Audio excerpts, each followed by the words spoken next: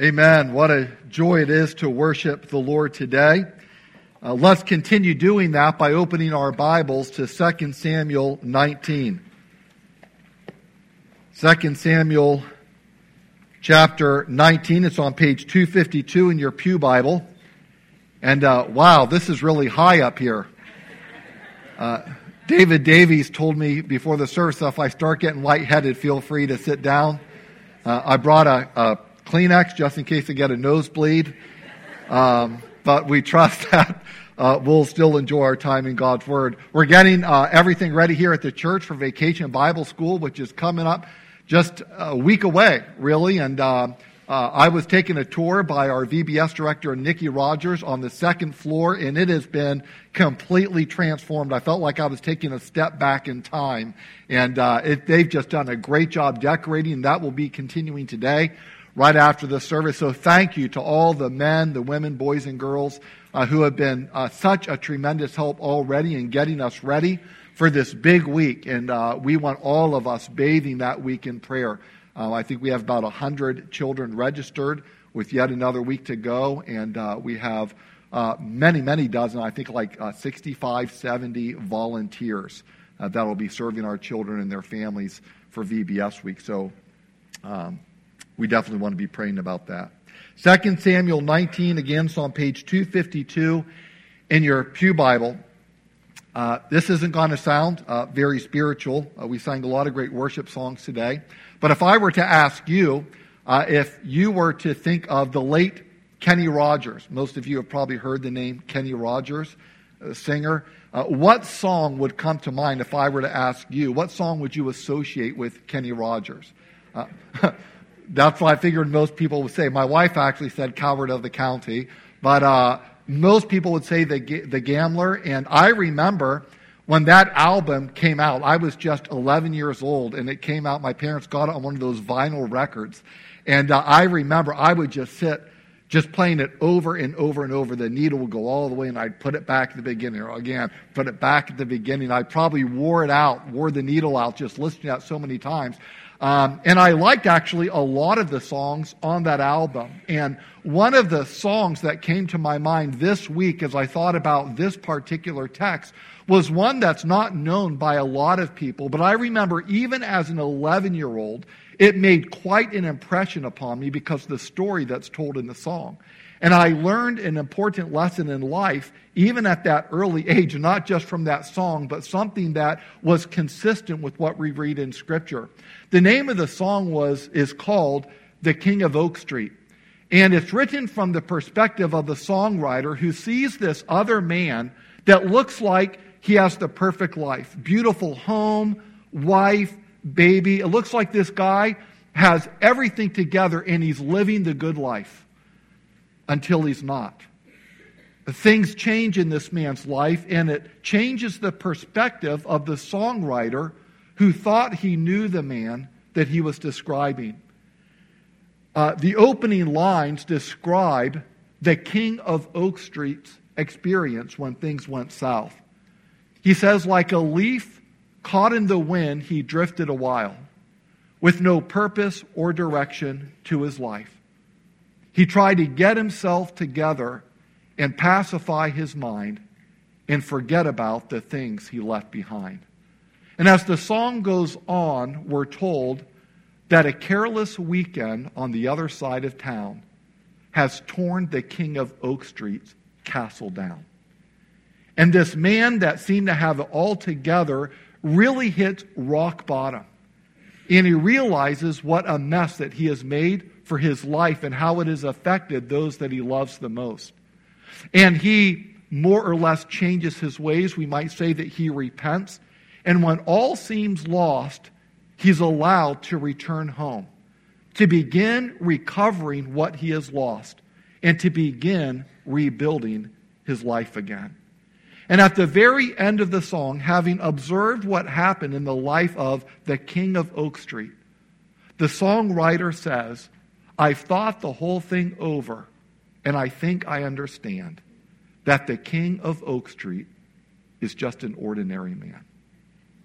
I've thought the whole thing over, and I think I understand that the king of Oak Street is just an ordinary man. It's been well said that the best of men are men at best. But sometimes we forget that, and we can put people on a pedestal, and from outward appearances, it looks like they have it all together. Sometimes we look at our own lives and might think we have it all together. We have in our culture an expression of self-made men or self-made women. And yet the Scriptures teach that there is no such thing. Paul wrote to the church at Corinth, "What do you have that you did not receive? And if you received it, why do you act as if you did not receive it? As if this was your doing rather than God's." And so the Lord uses a number of things to teach us the truth about ourselves, about Himself, and about others. And the fact is, we all have our share of failures, weaknesses, and faults. That's true of me. It's true of you. It's true of the so-called king of Oak Street, or someone that we might perceive that way. And it was true of the king of Israel, David. David's life is a portrait of success and failure. The biblical record shows that David was far from perfect. And if you have been with us for this study, you have seen that there is this man who is a man after God's own heart, but that does not mean in any way that he is perfect, not by a long shot. Because King David, like the king of Oak Street, had a careless weekend, didn't he? It wasn't on the other side of town, it was actually on the very roof of his palace. And that careless weekend was followed by an attempted cover-up, which made things even worse.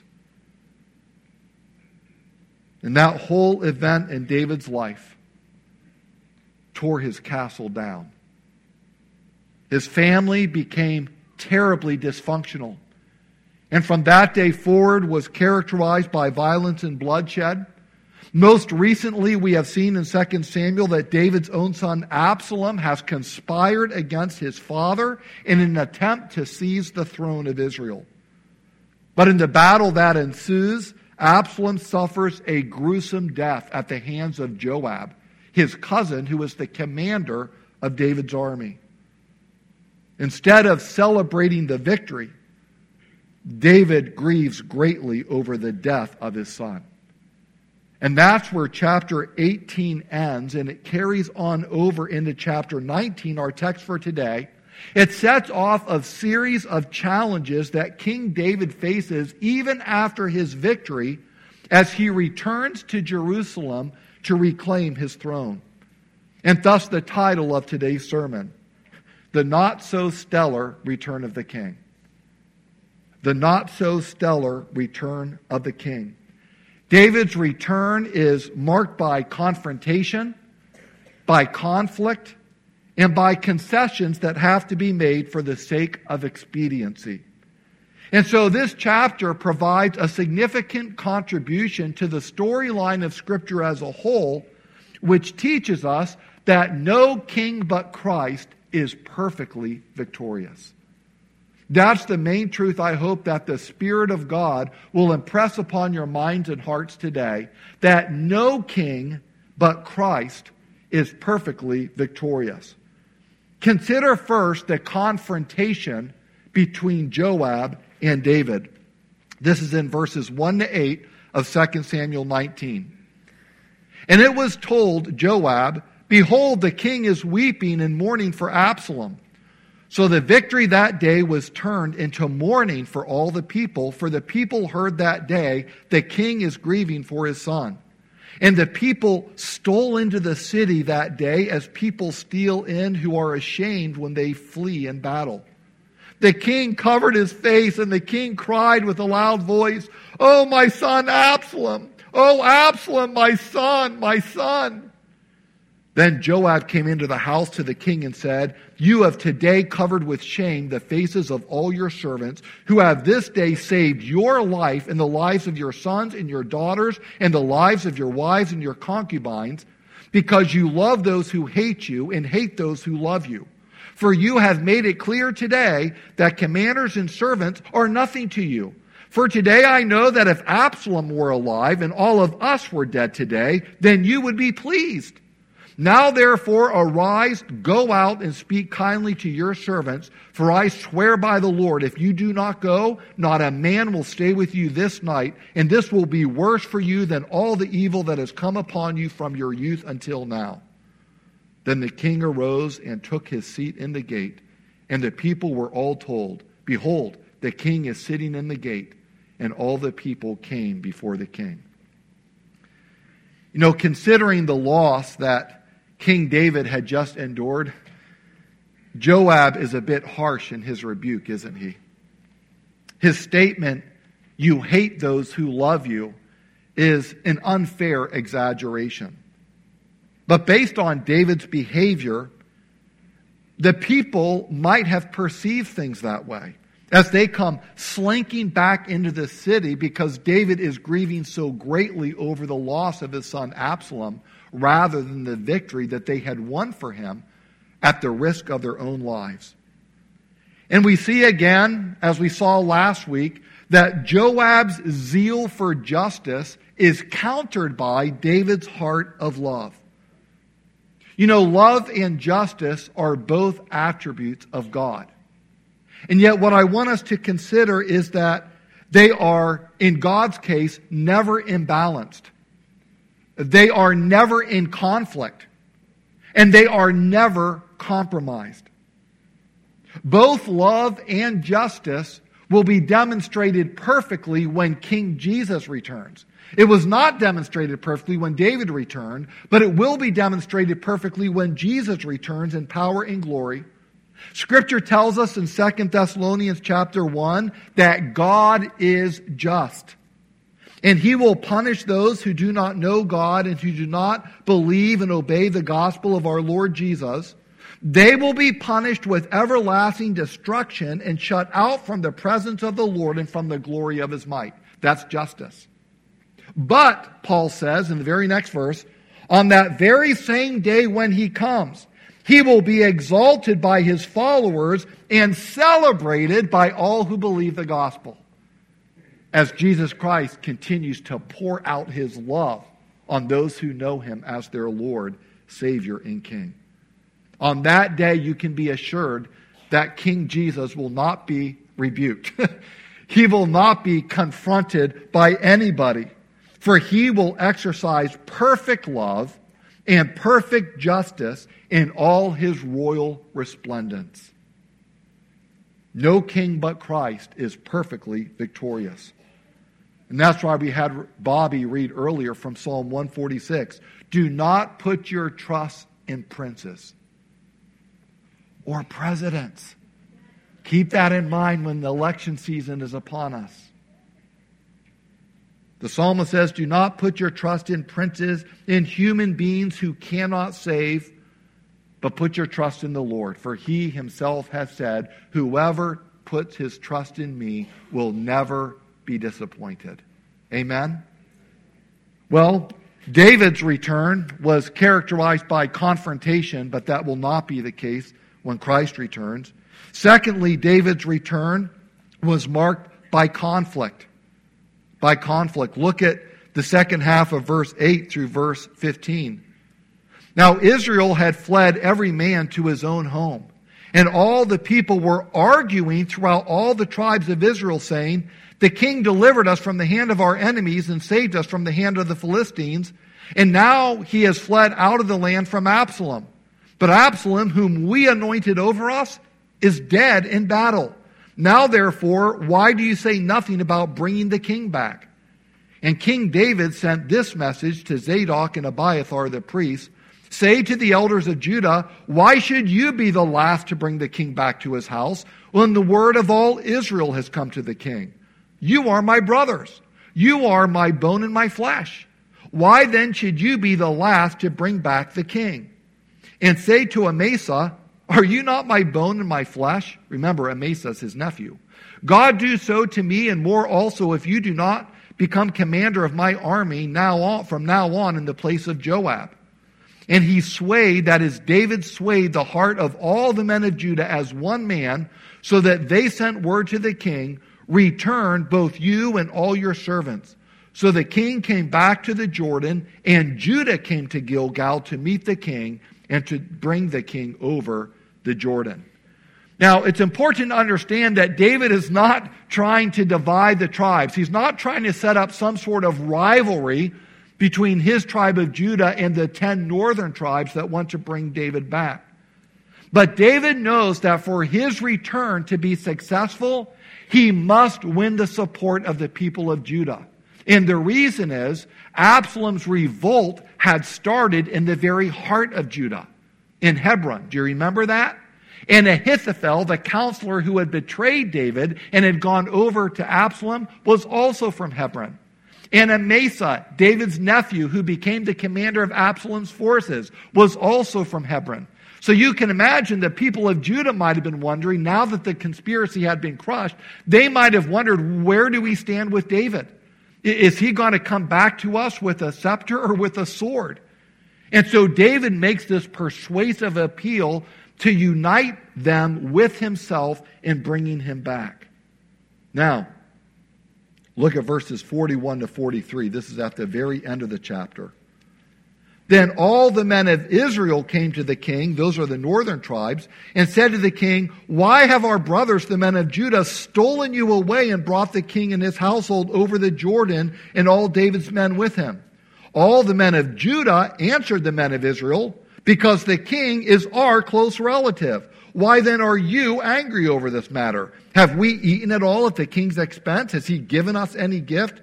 And the men of Israel answered the men of Judah, we have 10 shares in the king, and in David also we have more than you. Why then did you despise us? Were we not the first to speak of bringing back our king? But the words of the men of Judah were fiercer than the words of the men of Israel. Conflict, arguments, envy, strife. As you can see, the people are divided. Harsh words are being exchanged. And as one commentator put it, the rightful king has returned, but there's no peace in the kingdom. The animosity and envy among his subjects threaten its very stability. End quote.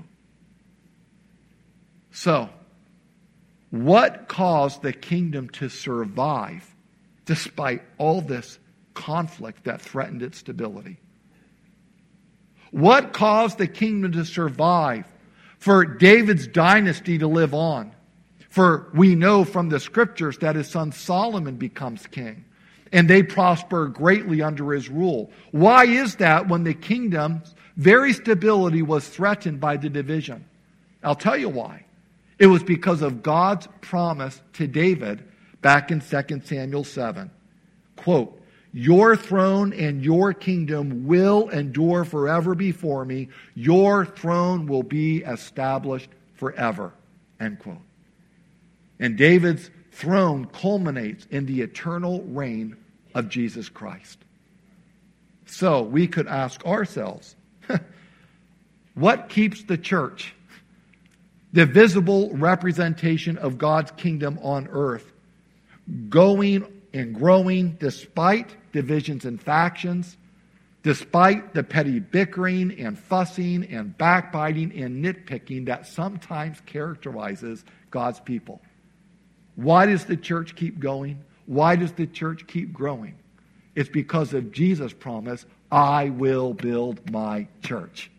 And the gates of hell, that all the powers of hell will not prevail against it, will not overcome it.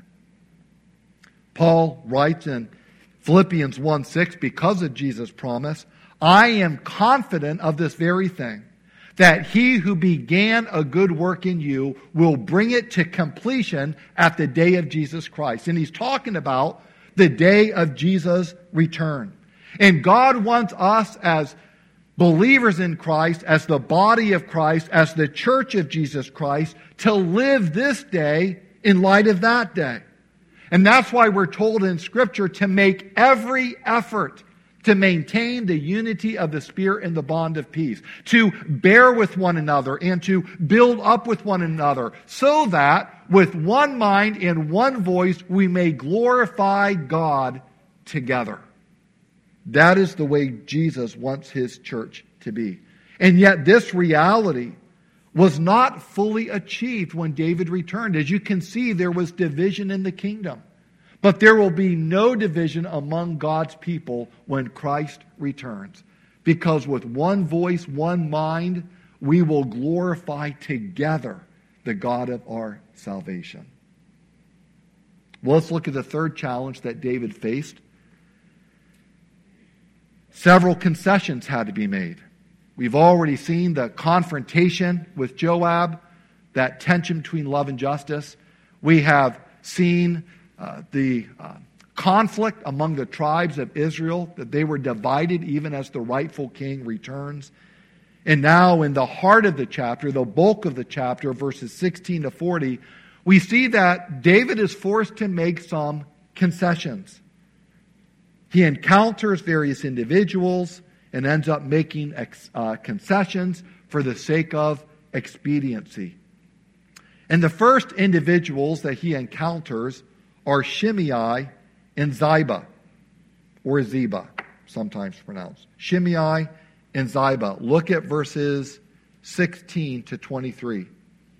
And Shimei, the son of Gera, the Benjamite from Bahurim, hurried to come down with the men of Judah to meet King David. And with him were 1,000 men from Benjamin. And Ziba, the servant of the house of Saul, with his 15 sons and his 20 servants, rushed down to the Jordan before the king. And they crossed the ford to bring over the king's household and to do his pleasure. And Shimei, the son of Gera, fell down before the king as he was about to cross the Jordan, and said to the king, "Oh, let not my lord hold me guilty, or remember how your servant did wrong on the day that my lord the king left Jerusalem. Do not let the king take it to heart, for your servant knows that I have sinned. Therefore, behold, I have come this day, the first of all the house of Joseph, to come down and meet my lord the king." Abishai, the son of Zeruiah, answered, "Shall not Shimei be put to death for this, because he cursed the Lord's anointed?"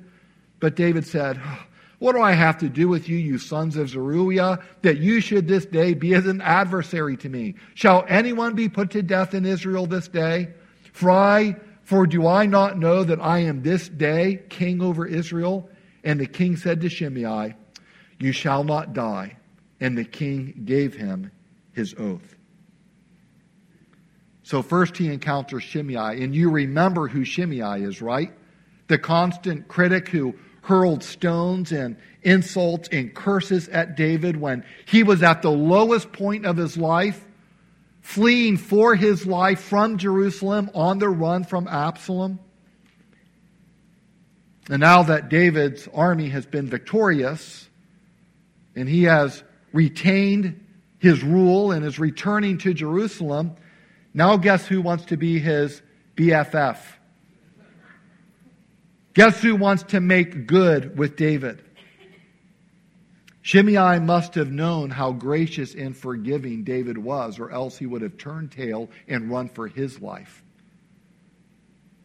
The Geneva Bible notes say, in David's adversity, Shimei was his cruelest enemy.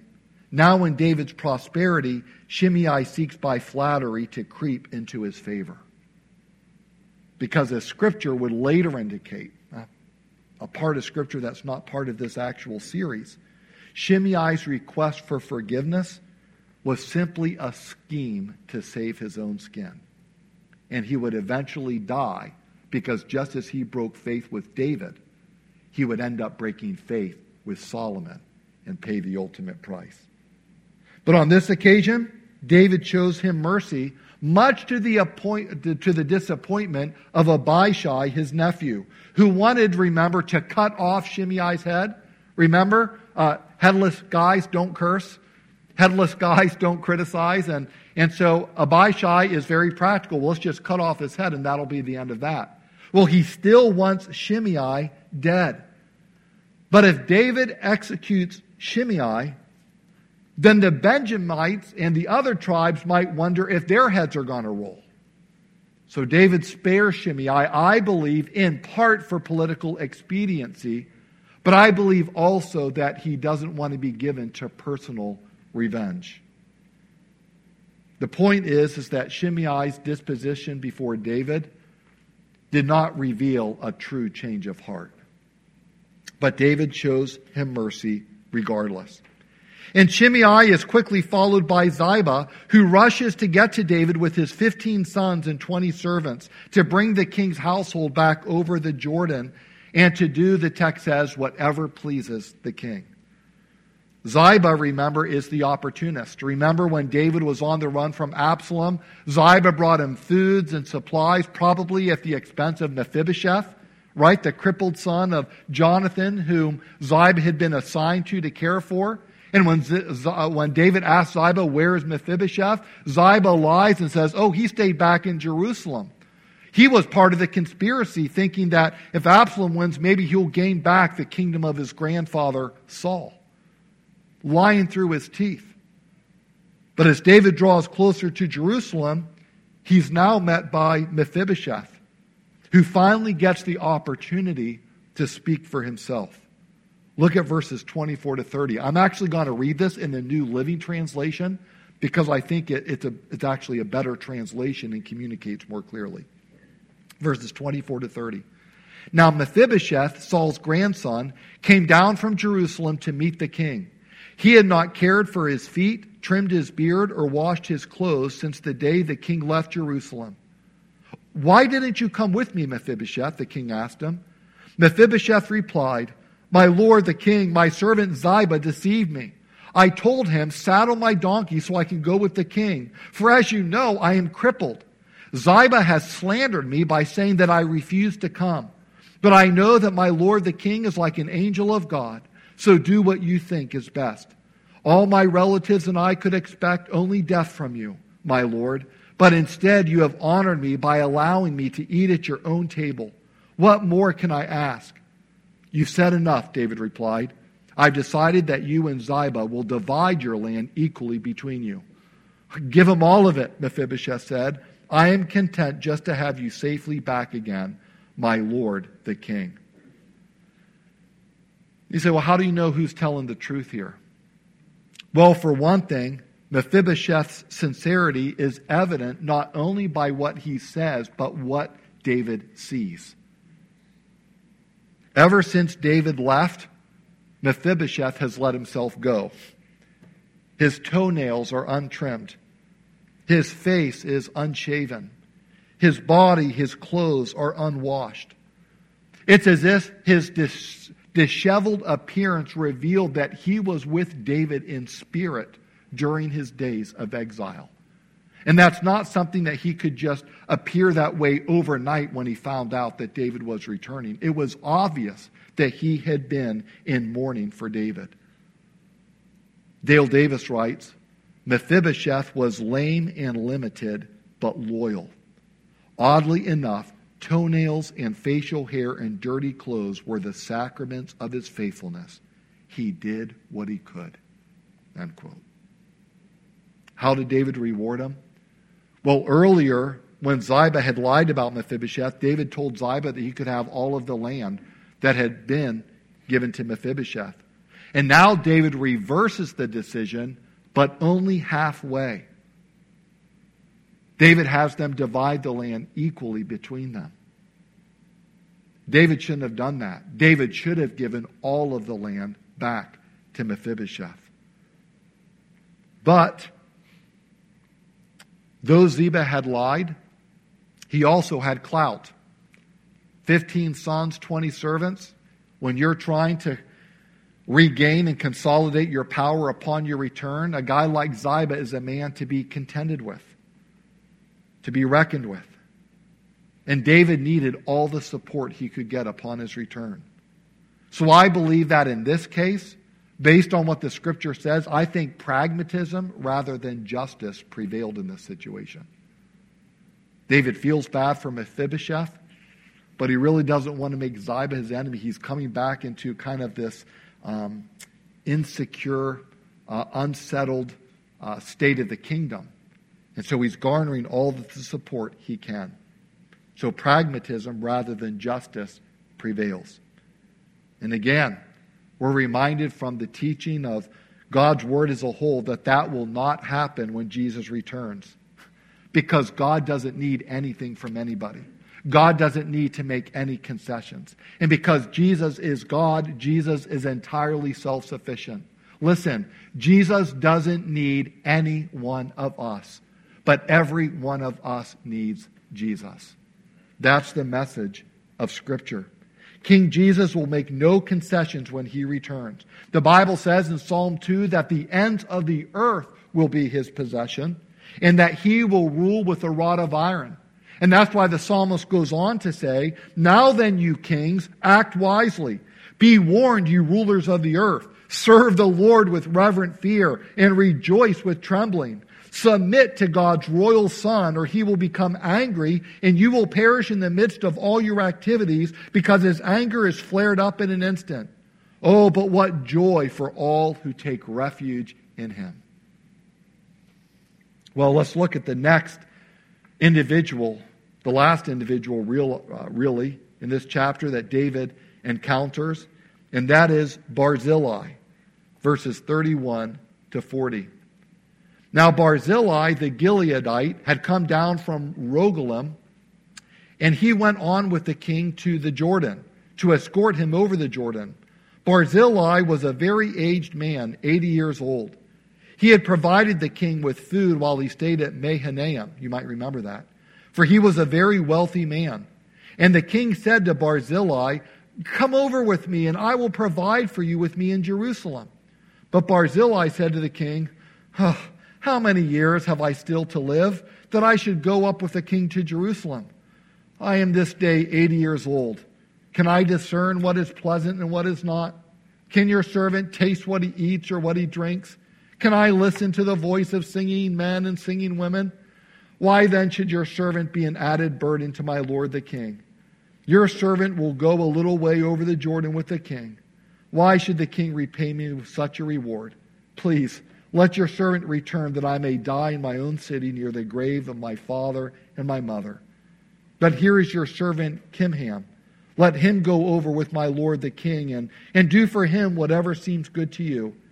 And the king answered, "Kimham shall go over with me, and I will do for him whatever seems good to you, and all that you desire of me I will do for you." Then all the people went over the Jordan, and the king went over, and the king kissed Barzillai and blessed him, and he returned to his own home. The king went on to Gilgal, and Kimham went on with him. All the people of Judah and also half the people of Israel brought the king on his way. Barzillai, nice old man, rich old man, loyal and benevolent, but old and weary. He's losing his hearing. He says, "I can't distinguish the sounds of singing men and women. I can't tell what's pleasant and not. I'm losing my senses. I can't taste anything anymore.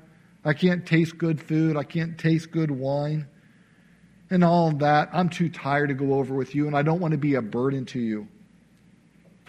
And so he sends Kimham, who he refers to Kimham as David's servant, but Kimham may have been Barzillai's son. Barzillai will walk with the king, but only part way, and then go back to his own home, where he'll die and be buried near his mom and dad. You know, even after Barzillai's death, he was not forgotten by David. Near the end of the king's life, when he was giving instructions to his son Solomon in 1 Kings chapter 2, David said to Solomon, "Be kind to the sons of Barzillai of Gilead. Make them permanent guests at your table, because they took care of me when I fled from your brother Absalom." So David is forced to make another concession in the case of Barzillai. Because Barzillai was close to death, he didn't want to go back with David. He felt he couldn't go back with David because he was old and eventually he was going to die. His body was already wearing out. David was getting old too. And he too would eventually die, which is why he had to leave instructions for Solomon to take care of the sons of Barzillai. Another concession. The best that David could do was to have his son care for Barzillai's sons, because both he and Barzillai would soon be dead. But friends, that will not be the case when the followers of Jesus Christ welcome back their King, because he has conquered death for all who trust in him. When Jesus returns, the Scriptures assure us that those believers who have died will be raised to live forever with him. And the bodies of those of us who are still alive, when the Lord returns, will be transformed into bodies that will never die. So that in the coming ages, Ephesians 2 says, God will continue to shower his grace and kindness upon us in Christ Jesus. He won't leave the task to someone else. Not someone else besides us will get the blessing. The Lord Jesus forever and ever and ever will be blessing every child of his forever and ever and ever, because our bodies will be raised incorruptible. And we will sit at the King's table. And we will feast with him forever and ever, with none of our senses dulled, but every part of our bodies more alive than they've ever been here on earth. And we will reign with him forever and ever. Remember, no king but Christ is perfectly victorious. But he is. And so put your trust in Christ alone and thank God for the victory you have in him. Let's pray. Lord, we love the character of David because he was a man after your own heart, and yet his life is a portrait of success and failure, and he reminds us in so many ways of ourselves. He's so easily given to doing wrong and so eager to repent and be right with you. And we thank you for this chapter, Lord. Though it's lengthy and involves many different characters, Lord, we don't want to miss the forest for the trees. Help us to realize how this chapter fits in the beautiful grand story of Scripture. That no king but you, O Lord, are perfectly victorious. And so we put our trust in you. And we thank you for your promise that those who trust in you will never be put to shame, but we will feast forever with you in your kingdom. And for that we give you praise and glory today and every day. In Christ's name, amen.